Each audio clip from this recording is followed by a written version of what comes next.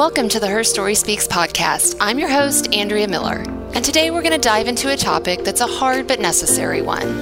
The Me Too movement has revealed sexual abuse and assault in every sphere of society, including the church. Far too often, churches have been complicit in protecting abusers, reinforcing patriarchal power dynamics, and creating cultures of secrecy, shame, and silence. On this week's episode, author, speaker, and pastor Ruth Everhart joins me to talk about the Me Too reckoning. As a survivor of both sexual assault and sexual harassment, Ruth has done her own deep work processing her stories. This is a very important conversation, and one I hope shines light in the dark places and gives a voice to the voiceless. I do want to give you a content warning. This episode contains conversations around heavy topics, including sexual abuse and assault. If you have small children around, please be advised. Also, if you're a survivor and this episode brings up past memories, please seek help for your own healing. Ruth, thank you so much for joining me today on the Her Story Speaks podcast. Great to be here. My listeners have already heard your formal introduction, your resume. Could you just share a little bit, though, like your personal day-to-day life, where you live, who you live with, and what you do? Sure. And of course, that's changed a bit during the pandemic, as it has for everyone, in the sense that I still live with my husband of 35 years. It's just the two of us in a house here in the suburbs of Northern Virginia, kind of outside Washington, D.C. And so we're very fortunate to be locked in together. We still get along, and he's a school teacher, so I can hear him upstairs teaching science class sixth graders. And we have two grown daughters who live about an hour away from us. They're each alone, so we spend a lot of time Skyping with them. Well, I know that we have that in common as far as having two daughters, and I think that I don't know about you, but that's what makes me more passionate about the issue what we're going to talk about. Oh, absolutely. And it's having daughters changes you. I read somewhere where you said, like, it's your heart walking outside of your body, and you can't just be silent and not do anything about the sexual abuse and the sexual assault and what's happening in the church. And that's what we're going to talk about today, because at least for me, I've heard too many women say, well, it doesn't matter. I don't want to be a pastor. It hasn't happened to me, but it matters. As women with or without daughters, all this matters. So I appreciate your bravery in sharing what we're going to talk about today. Well, thanks for helping spread the word. I appreciate that very much. Before we dive into, you have so many parts of your story, and a lot of times I like to start with people's, like, their origin story, where they were born. So let's start with that for you, but we'll just kind of go over that in a nutshell of just your parents, the family you were born into, the Christian upbringing, because that does impact part of your story and journey for what happens to you in your 20s. Well, it surely does impact us. And I think that it's taken me to be as old as I am to completely appreciate how really formative all those experiences are. Because when you're a child growing up, you just assume that your way of being in the world is the normal way. Mm-hmm. And, that was to my detriment. I grew up in a very religious home. We were members of the Christian Reformed Church, which is a fairly conservative denomination. Think of it as the Presbyterians, only if everybody was Dutch. Our heritage came straight over from Holland, really in the 1920s. And so one of the hallmarks of that tradition is not attending public school, but only attending Christian schools. And that was especially important to me because my mother was a school teacher in a Christian school. She taught fourth grade, and my father was a junior high principal in a Christian school. So we were, school and church were all kind of this one big package, and it was all wrapped up in our catechism lessons. I mean, we literally memorized passages from the Heidelberg Catechism. We went to church twice on Sunday. We did youth group and Sunday school and just Bible class Monday through Friday. So I grew up in the bowels of the church and did not mind that. I mean, I was a spiritually sensitive little girl and enjoyed sitting in church more than I would have admitted. I never attended a public school environment in my life, which I don't say with pride. I mean, I see it as a detriment, but right. I ended up going to the college of my denomination, which is Calvin College in Grand Rapids, Michigan. And it has a good reputation in terms of scholarship and so on. But it's very much part and parcel of that way of seeing the world, that particular milieu. And it was there that I encountered this brutal assault that really rocked my understanding of the world, because without really meaning to, what I'd absorbed about religion was that if you were a good girl, your life would be nice. And it turns out that that's not really an adequate theology for the world or for life or what we experience. And one of those, which I think is so important when we're talking about this, is part of that good girl meant sexual purity. Absolutely. And so that's something that you held on to, which so many girls, women raised in Christian homes have had that message pounded over them, to guard your purity with everything. And hence the name of your book, Ruined, because that's what you felt like after the violent episode happened to you. That's right. And so if you don't mind, we'll dive into that a little bit more, because I know that really started shifting your faith. But can you share with us what you're comfortable with on that night when you were 20? In your book, you say, when I was 20 years old, my life was destroyed in a single night. That's right. And the first line of the memoir, which is called Ruined, and you're right that it's really a metaphor for shame, sexual shame. The first line is, it happened on a Sunday night, even though I'd been a good girl and gone to church that morning. And I think my editor later told me that book, that line was powerful for her, because it does set up that I had this working dynamic in my head. And so this was a Sunday night. It was in November. I was a senior at Calvin and really thinking about the future. And I lived off campus in a house that I shared with 4 other roommates. And in the middle of the night, 2 armed men wearing masks broke into our house and held us hostage all night, tied us up, robbed us in turn, and then raped us in turn at gunpoint. They were there all night long. They were there from midnight till about 6.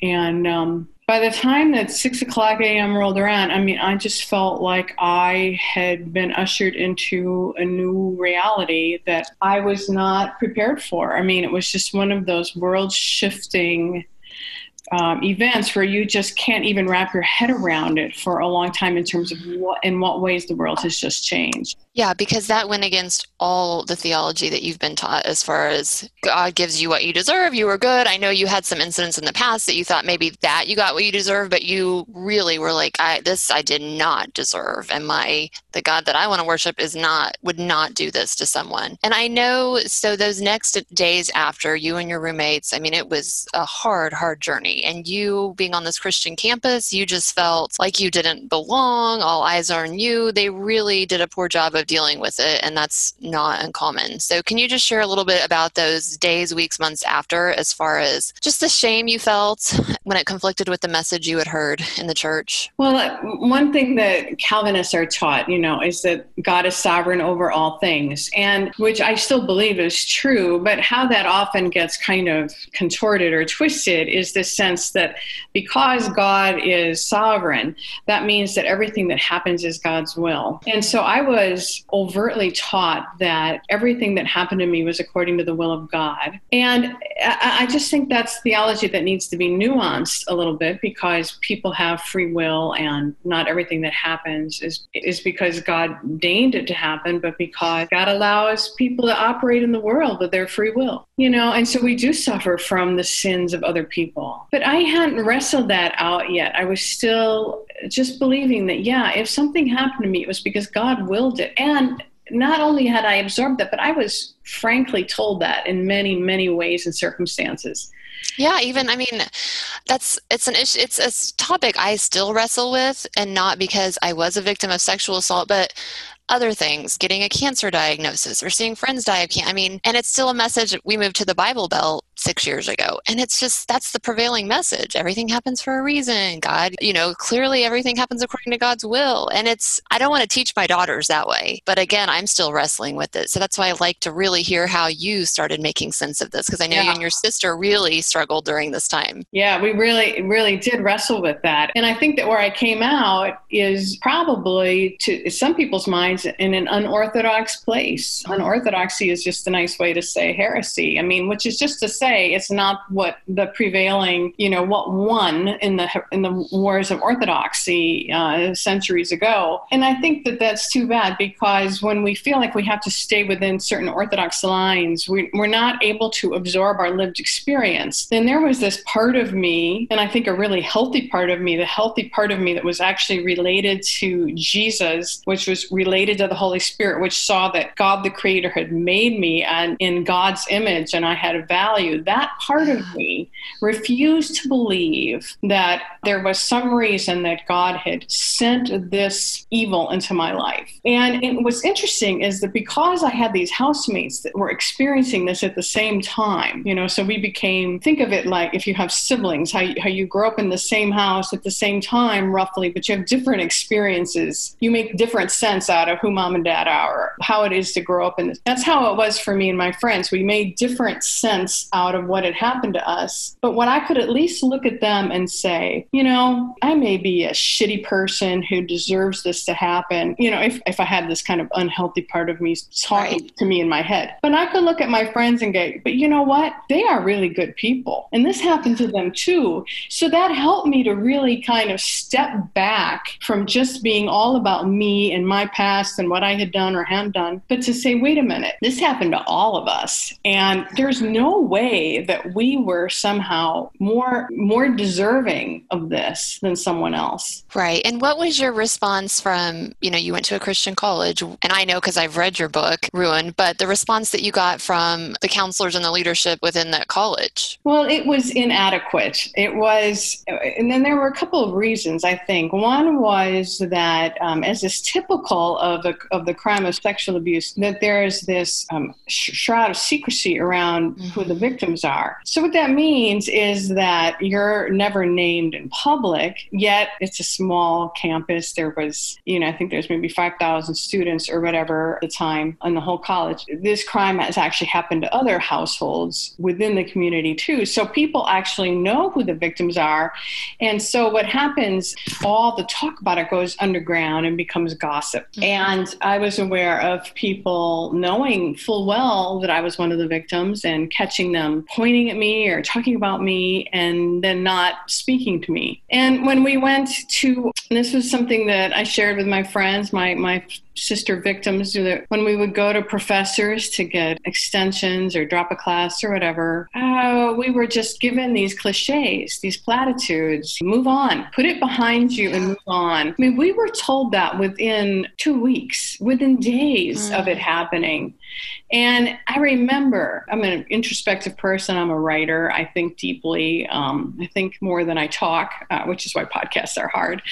So it's that thing where you're taking all this in. And I remember, I can just remember things that people said to me, specific sentences. And my reaction, which I didn't vocalize, but my biology teacher said, you just got to put it behind you and move on. And I remember thinking, I don't know what it is. I don't know what has happened to me. I mean, I don't know how to put it behind me because I have no idea what it is. You put behind you the fact that you've been physically violated in your most private place, the place that you can't even in at age 20, I was a prude or naive or unwilling to talk about down there. I had no model for how you talk about sexual parts, I had, so there was this, I mean, you have that, and then you have the fact that not only are you've lost your home because you can't go back home. You've lost sleep. You have nowhere safe. Your sense of safety is gone. Your best friends are as terrorized as you are. I mean, what is this it that I'm putting behind? Right. Your whole former way of life. And then what are you supposed to be entering? Yes, it's just devastating. And when I read the statistics that 1 in 6 women are the victims or attempted victims of rape, it's horrifying. And again, having daughters, it's like this is something that needs to be talked about and out there. And I mean, I think you would agree it is more so, obviously, with the Me Too movement, Church Too, than it was in the 1970s, but we still have a long way to go, especially in the church. And one of those things is with, like we talked about just a bit ago, but let's touch on this more, the purity culture, that you talk about, that sexual purity so often in the church is tied to a woman's worth. And that's a reason why women don't want to share their stories about being raped or abused, because of the intense shame. So talk a little bit more about that, because now you have the view of a pastor and as a survivor. driver and raising daughters, because, raising daughters, yes, that would be great if they could remain sexually pure. But I mean, there's just a lot of things going together with this message. But I think really we need to remember and see why it's not a good message to be putting on our girls. That's right. I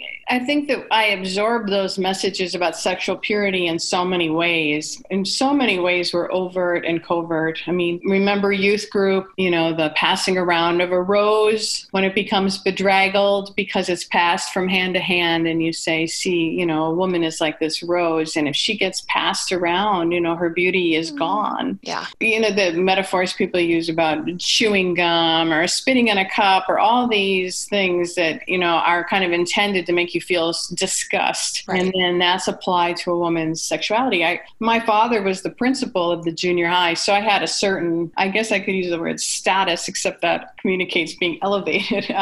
It was kind of the opposite. I was really, I think that our family was examined even more closely than the families of the preachers in our community, pastors' kids. I remember that I wore a certain tank top. I had a kind of an orange tank top that I wore with some plaid pants. They were bell bottoms. They were really sweet, I mean, this was a long time ago. Yeah. Old, right? It actually might be stylish today, though, Ruth. Oh, yeah. I think I have a 17-year-old. I think I've seen her wear some similar things. It was a great outfit. It was like my favorite thing to wear. And it was not an immodest tank top by any means. Mm-hmm. But I remember that I was told that every time that I wore that tank top, that people in the faculty room would discuss whether or not I should be sent home. Mm. And the fact that I was the principal's daughter made that more complicated. Yeah. I had no idea that I was 16 years old. I'm a busty woman. I had blossomed by 16.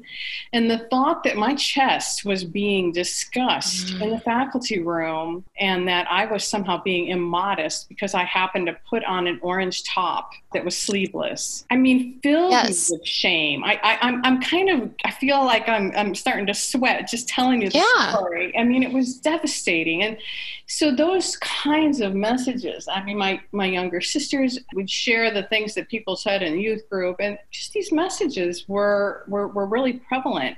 But that still is. I see you had daughters. I see it with my 17-year-old, what she has been told very similar things. And so it's like I wasn't raised in the church, so I don't have this background of the purity culture, but raising now daughters in the church and in the Bible Belt has opened my eyes, and I'm really trying to figure out what is the message. So, my daughter has been told, leads worship, you don't wear these shirts, you don't wear tight shirts, you wear loose, high cut all of that. And then you just peel back one layer. What's under that message is simply this: because if you do, then a man might look at you and be lustful. Yeah. And so what the message is that if I'm walking around in the body that God gave me, and a man were to notice that it's shapely and beautiful and feel lustful, that's on me. Yes. That women are responsible for the thoughts that men have about them. And this is what's so damaging about purity culture. And,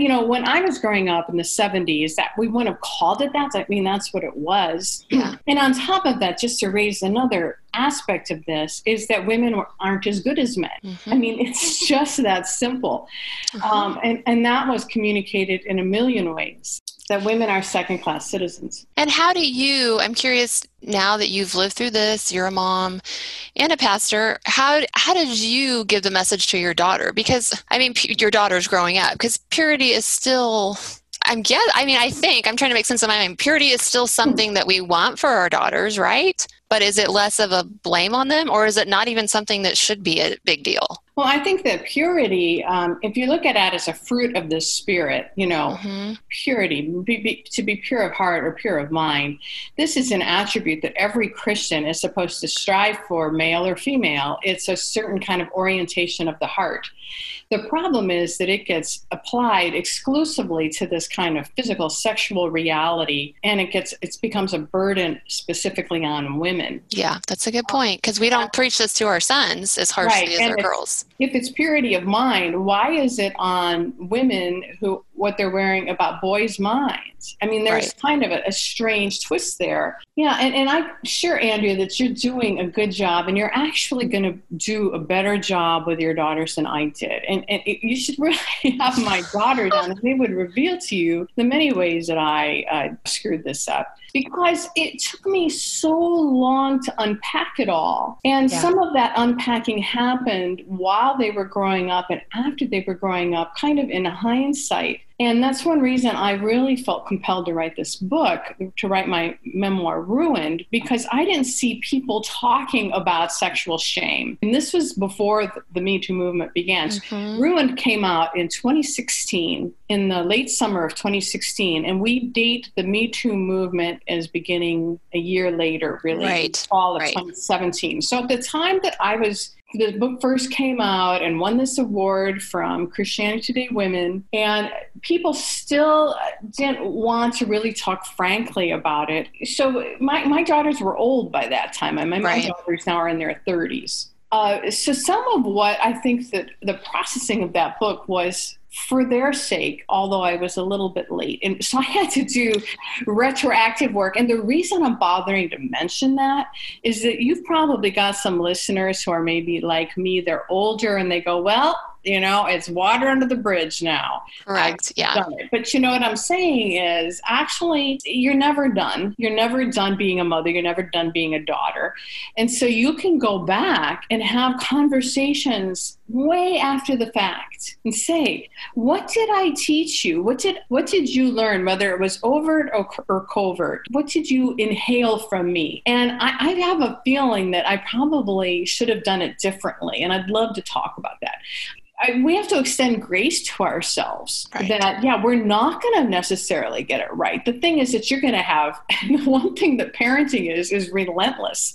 And so you're going to have another chance because you're going to have the next opportunity. And I have an 11-year-old following behind my 17-year-old. So my 17-year-old, I feel like, is a little bit of the experimental, but it's opened my eyes to so much. I mean, it's honestly her and the church that have her experience in the church that have opened my eyes to so much of this. And it's a learning process for all of us, but that is such a good point that you can still go back. It's not too late to open and have these conversations. I want to talk so much more about the church and the patriarchy and the sexism there, but let's segue into kind of your next. So in Ruined, you talk about all of this. It is such a good memoir, and I really encourage people to read it because it opens your eyes to a lot of realities, and it's a hard read, but it's a necessary one because these stories are what helps minimize the shame and make women realize this is a reality, but it's something we can speak up against and not be shameful about. With all the wrestling that you had with being mad at God and questioning God that you share throughout this book, you still felt a call into ministry, which tell us a little bit about that, because that does segue into the next phase of really this whole Me Too movement and what you really experienced in the church. Right. So I think that if I had been male, I would have been marked as someone headed for seminary early in my life, because as I mentioned, I had a lot of religious sensibility, and I,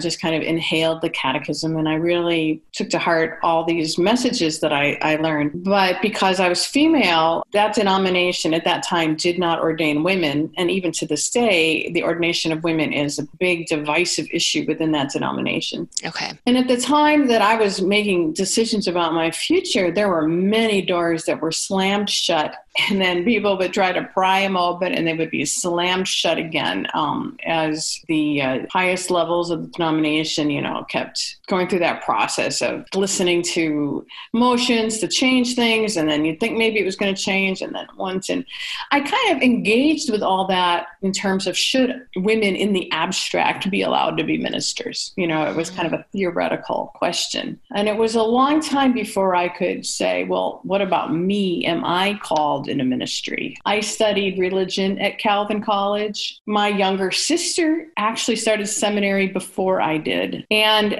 so they the Calvin College obviously let women attend seminary, but you just couldn't be in a position of a head pastor or elder or that. Okay. You're too liberal there. My sister started in the Reformed Church of America seminary. Okay. And I started at a seminary in Minnesota that was affiliated actually with the United Church of Christ, although I'm a Presbyterian pastor, PCUSA, just for people who like to know which part of the alphabet soup you're in. But I do remember my mother saying, how can I hold my head up in public? I have 2 daughters in seminary. I mean, I'll tell you that just to say how painful it was, and to know that you're actually bringing shame on your parents about something that could, on some level, bring honor. And I think because knowing if you were a male, how proud they would have been of you. Absolutely. Yeah. And I knew I was really growing up and turning into my own person when I could say to my mom, probably the first really self-differentiated thing I said, which was, Mom, you're going to have to figure that out on your own. And, and starting to develop the sense that, no, me being in seminary is the right place. And it's not my problem that other people don't recognize that. And so I did feel called into seminary. Yeah. And again, when I moved here, I didn't even know that we went to a Lutheran church in Iowa where we had women pastors. It was not until moving here to the Bible Belt, because again, I wasn't raised in a church, that I realized women could not be pastors in a lot of churches. So that opened my eyes, because I would say majority of churches where we live, women cannot be pastors, head pastors. They can be like over children. Actually, some churches here won't even let women have that title. So it's not like this is something, and I know my listeners have a big range of where they fall on the spectrum, but this is something that's still very prevalent. The church is so far behind on women's equality, and we'll talk about how that breeds the abuse that is going on. Is there anything you want to add to that right now, or you want to wait till we dive into it more? Well, I'll just say that the reason I ended up realizing that I could attend seminary was because I walked into a Presbyterian church where there was a woman pastor delivering the sermon. And It was a fabulous sermon, which I recount in my memoir because it was life-changing for me. And the text was Jesus healing the woman with the flow of blood.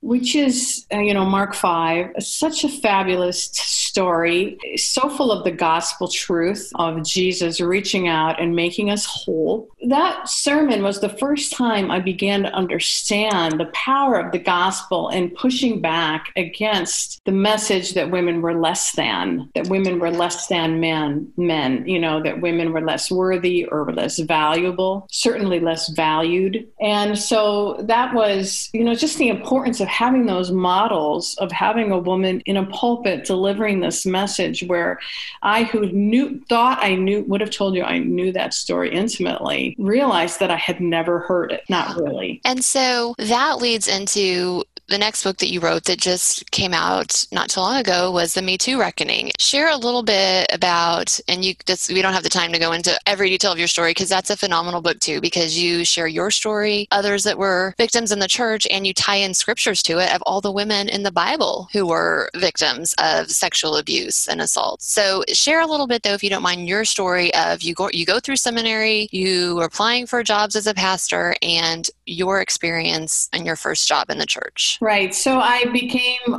ordained to my first call, which was as an associate pastor working in upstate New York, and so excited about it. I had, at that time, my 2 daughters were very young, 9 months old and 3 years old. Went off to that first church, and my senior pastor, who was more than twice my age, I was 32, he was newly widowed, and he had all this sexual energy for me. He became infatuated with me. He became kind of obsessed with me. And I didn't really understand what was happening. We didn't even have the word sexual harassment back then. That word was a new term that was introduced later with Anita Hill and Clarence Thomas. It was the first time I ever heard that word. But this is what the senior pastor did. He just poured all this sexual energy at me, and it was so detrimental to me establishing myself in this church and becoming the leader that I needed to be. And I had no colleagues that I knew because I had just relocated from Minnesota to New York. I mean, this was before the internet, which is hard to imagine, but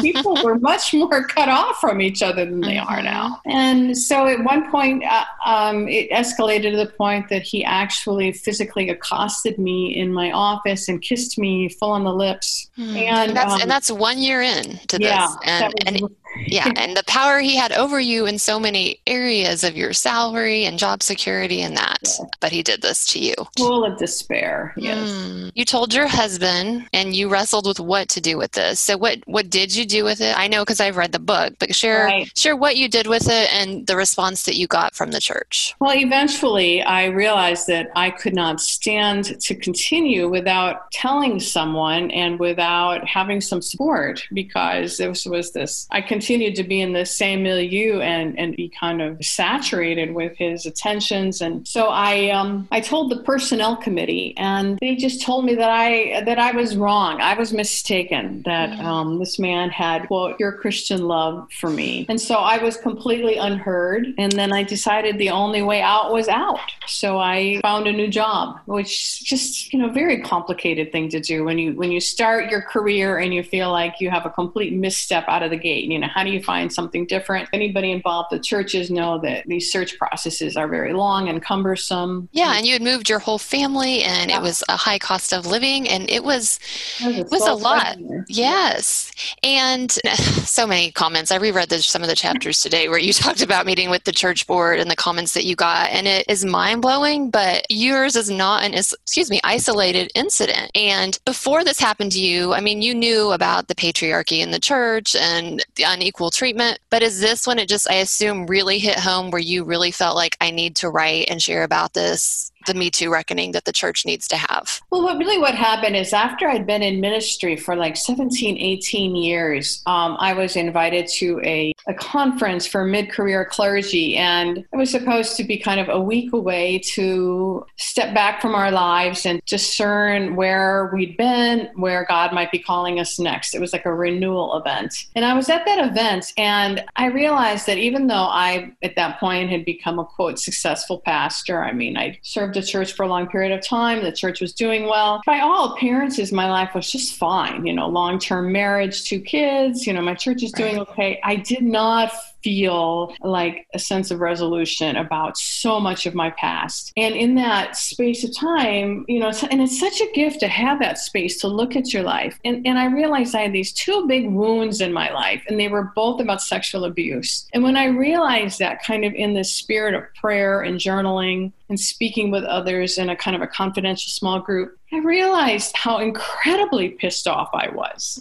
And then I was furious that my life had been so bounded by what men had done to me. And I made the resolution that I was going to deal with it. So as a writer, I decided I was going to do 2 things. I was going to bring charges against that senior pastor who was still alive. And I was going to write about this sexual assault when I was 20 years old and figure out why it was so damaging, why it made me feel ruined. So I just set down the path of doing those 2 things the next year. I brought charges against that pastor, and I started talking to my sister victims about our experience and started the process of writing about it. One of the things, let's dive into a little bit, that's part of your message, and this quote just really struck me. It says, "The price of patriarchy is sexual abuse, and people who love Jesus should no longer be willing to accept that anyone should pay that price." And that just spoke so much to me, because just having it out there that those 2 are connected. And I know so many people would never think that and would really have a hard time with this statement,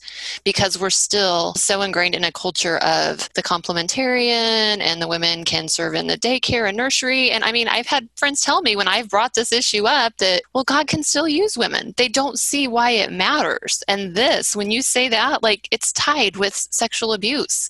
So that's not going to be a hard statement for some to hear, but wow, it really clicked with me. So can you explain that to people that just aren't there? Why patriarchy is even tied to sexual abuse? Well, if women are not as valuable as men, if there's this sense that they are less than, they are vulnerable and they're weaker, they are simply not as important. And so when a man can overshadow them and not be called to account for that, and I know the pushback will be, that men need to be honorable. Mm-hmm. But why should women be dependent on a given man's sense sense of honor. Why can't my value before my Creator stand fully up to a man's value before the Creator? When women are put in this one down position, whether you call that being subordinate or being submissive or experiencing headship. I mean, I grew up with one set of language about that, and now I see another set of language. But what it all comes down to is that somehow we're not fully equal, that we are not sisters and brothers before God who made us both in God's image. And when you set up that dynamic, you give men power over women. Well, people will say, well, that's just a husband over a wife. But I've seen how even that, I don't think, leads to a healthy marriage. I mean, that's speaking as a person who's been married 35 years. And watching other marriages, I don't see how that's healthy to think that somehow a man should have power or even his wife. I believe in equality and egalitarianism. The reality in those places, it pushes up that men in general are more valuable than women. I just think the questioning around that, to me, it's just so obvious that women don't deserve that. And that when we're told that we do deserve that, to be somehow less than. Of course, a given man is going to be able to prey upon us and get away with it. I mean, and why isn't that working anymore is because victims are standing up in the Me Too movement and saying, no, a man assaulted me, and someone else says me too. And it's not okay anymore. And the church is falling behind. I mean, like you said, the Me Too movement really took off in 2017, and businesses and Hollywood,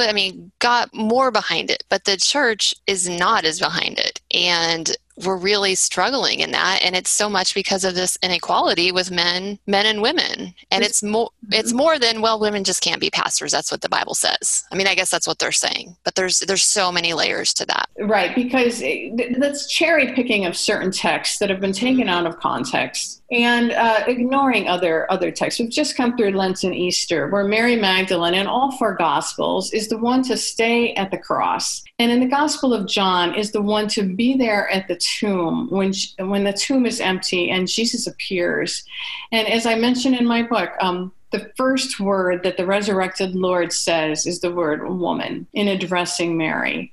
I mean, how is it that doesn't get brought up as a significant thread in Scripture? Yes. Instead of these kind of tired texts that we just beat women over the head with them. And, yes. There's books written on that. You want to read about that, there's good books out there to read. I don't even like to talk about it anymore. Because to me, that would be to say, what, you're going to question my whole life? You're going to question that I was called to ministry? Look at the fruits of that ministry. I mean, look at the blessings of that, despite the efforts of men to hold that down. And I think one of the things you talk about too is sexual abuse is always the abuse of power. So if you connect those dots, give us a definition of patriarchy. I know it, but if you're really tying these together. Right. So patriarchy is the belief that men should be able to rule over women, that men have the right to have legal rights that women don't have around, say, property ownership or the ability to vote or to make decisions that matter. And patriarchy blesses that notion that men are the decision makers and that women just follow along in their tracks. And it was as most people know, the Bible was written and Jesus lived during a very patriarchal time. Like you're saying, that woman that saw him in the tomb, the woman's testimony wasn't even that was not even legal or listened to in court, but yet Jesus saw women as equals and not less than. And I think that's the overall picture we tend to overlook so much, focusing on those scriptures of man as head of woman and those that we're taking out of context. Absolutely. What Jesus did in his ministry by appearing to women first when women can't legally testify to the fact that he appeared to them. Isn't that an interesting choice to make? So interesting to me. So tell me, we've gone a little ways in the church, but so far to go. What do you think are some of the big steps or some of the major, most important steps that churches need to take to start addressing the abuse? Well, I think that in my book, I tell the different stories of abuse within different contexts so that people can see how pervasive it is and how abuse to children, to youth, to vulnerable adults, to women in staff situations, in children's ministries. What I try to do is work with each story in concert with a specific scripture passage. And half of them are from the Hebrew scriptures and half of them are from the New Testament. And I want to tie these together for the reasons, as you mentioned, that Jesus has a lot to say to this. And the scriptures that we have deal with misogyny. I mean, and we have to look at that as part of our faith tradition, that this is where we come out of. And I think it's just so fruitful to let our own scripture tradition speak to where we are in the current moment. So we can have a contemporary story of abuse. I look at my story of abuse as an associate pastor, and at the same time, I'm also looking at the story of the rape of Tamar from 2 Samuel. Mm-hmm. So the reason I'm saying this is to say the first thing the church can do is to mine its own resources, and its own resources are about scripture. And we don't really delve into that. We just use the same couple of scriptures from the epistles or wherever that we take out of context instead of really looking at a larger arc of scripture, a larger trajectory, and say, what does the Bible really say about the way men and women are in relationships? So the first thing we can do is take our own scriptures seriously. And that's why scripture is such a big part of this new book, The Me Too Reckoning, Facing the Church's Complicity in Sexual Abuse and Misconduct. So I want to look at that, how we're complicit when we create systems that allow certain people to be treated as unequal or less than. And that creates a dynamic, an unequal power dynamic that will then allow abuse to fall on people. And like you said, you go into more details and sharing in the book, The Me Too Reckoning, and steps for churches. Yeah, there's a whole chapter called The Way Forward where I kind of lay out other things that churches can do in terms of child abuse prevention policies. I mean, we're doing a little better with abuse prevention than we are with abuse response. Agree. And, and I look at what denominations can do, what seminaries can do, what individual congregations can do, what pastors can do. And, I really suggest if people were to start preaching some of these scriptures, just to open the dialogue, it can do so much. And you can encourage your pastor, ask your pastor to do that, talk about these scriptures. What about how we as women, how we can just continue to raise our voices on this issue? Well, I think the first thing we can do is tell the truth about our lives, and we can tell our own story and ask our church to tell its story honestly. Yeah. I mean, I think there are so many women who hide their stories of abuse because they're painful and because they feel shame about it. And so I think on the first level, women can just simply speak the truth about the ways that they have been discounted and treated as less worthy and treated unfairly, and the way they have paid the price for what men around them have done to them, and to simply say, no, I'm not going to take that anymore. I mean, to just make it elementary, when people hurt you, you say, ouch. And you say ouch loudly, and you say it in public, and you say, you just stepped on my foot and that hurt. I mean, we teach our children this language of emotion. Well, I think women can speak the truth and say, ouch, that you have hurt me, and I'm not going to put up with it. And so often that's a hard one because I'm guessing you're talking about speaking up, not just meaning if you've been sexually hurt in the church or abused, but also if you've been treated as an unequal. And that's hard because then we risk losing even more power. That's a hard one, I think. If you are given a little power in the church, but then you feel like you're not given some because of a man, speaking up, especially in the church, can have effects in a patriarchal culture on you.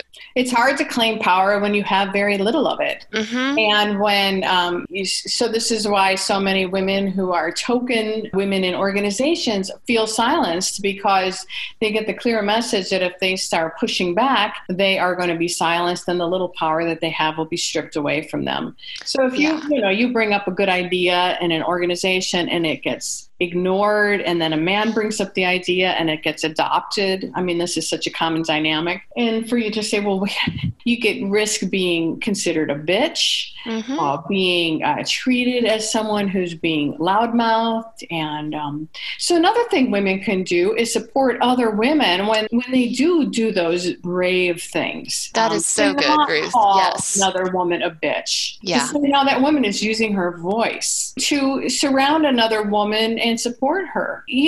Just to say that women can be misogynist too. Women are victims of patriarchy, and women enforce patriarchal culture. It's not like when you talk about the patriarchy that means that women are good and men are bad, okay? That's such a good point, yes. Simple. We're all shaped by the notion that men are better than women. So often it's in ministry, I'll tell you this, when I had trouble in ministry, it was almost always from other women who were enforcing silence upon me. If women could just collectively support each other, that would be such a huge step. These are hard topics to talk about, but I appreciate your vulnerability and bravery in talking about them for our daughters. I mean, this is not something that we can just continue to be ashamed about and act like is not a big deal in the church. It is a big deal, and thank you for raising attention to it and allowing me to share my story. Thanks for listening in on this conversation. I hope it sheds some light on the prevalence of sexual abuse and misconduct within faith communities. More importantly, I hope Ruth's powerful story has invited you to explore your own woundedness and healing. God is at work in the midst of the Me Too movement to call the church to repentance and deliver us from violence against the vulnerable. If you want to connect with Ruth or check out her other resources, you can find all that information on the Her Story Speaks website at herstoryspeaks.com. Thanks for listening.